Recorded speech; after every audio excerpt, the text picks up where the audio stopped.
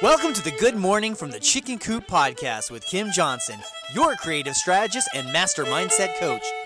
Filled with inspiration, distinctions, perspectives, and possibilities, we help you to cultivate a mindset that leads you to create the best version of yourself you could ever imagine. Join Kim every morning from one of her favorite happy places, her chicken coop, along with all her chickens.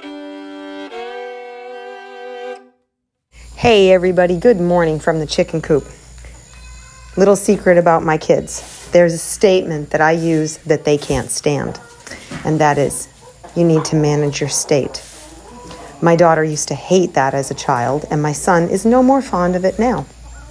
And obviously, it has a lot to do with being able to manage your emotions in a moment when you don't want to. And it's very hard, whether you're 7, 17, 47, 107, it's hard to manage your state when you are emotionally triggered by things. And it gets trickier sometimes the more emotionally tied you are to the subject, the situation, the person. Put it this way, there's nothing easy about managing your state.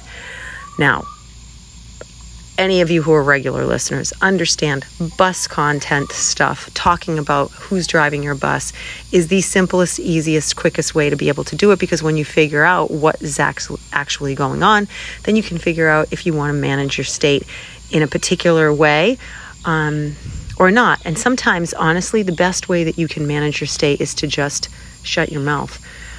It's just not talking. It's just standing there and saying, I'm not going to add one bit of energy to this. It's taking a very non-reactive, non-committal approach by just saying, I will not give my energy to this. And you pull back and you stay silent because you know you've got a lot of energy to it. And if you pull that plug even just a teeny weeny bit, it's going to explode out like, you know, when I was a kid, they used to have this trick thing with snakes in a can, and you pop the can lid and all the snakes would come popping out. Or like that Jack in the Box. I never liked that toy. It always used to scare the heck out of me. But in any event, it's like that. And if you uncork it, it unleashes it all at once. Now, some people will say and argue the point that you're better off not holding in your emotions. But choosing not to engage with someone who's not going to listen anyway is not withholding your emotions. It's being smart. Withholding your emotions is denying that they're there. When you go off afterwards, you can write about it, talk to someone else about it. You can manage your emotions. But if I am mad at water for being wet and I decide I'm going to just share with water how much it pisses me off that it's wet, no matter what I do, I freeze you, you still get wet. When I take you out of the faucet, you're wet. And I just don't like the fact that you're wet. Am I going to get anywhere arguing with water about being wet? The answer is no, I'm not. I'm not even going to get close to getting anywhere with it. It's just simply going to piss me off even more.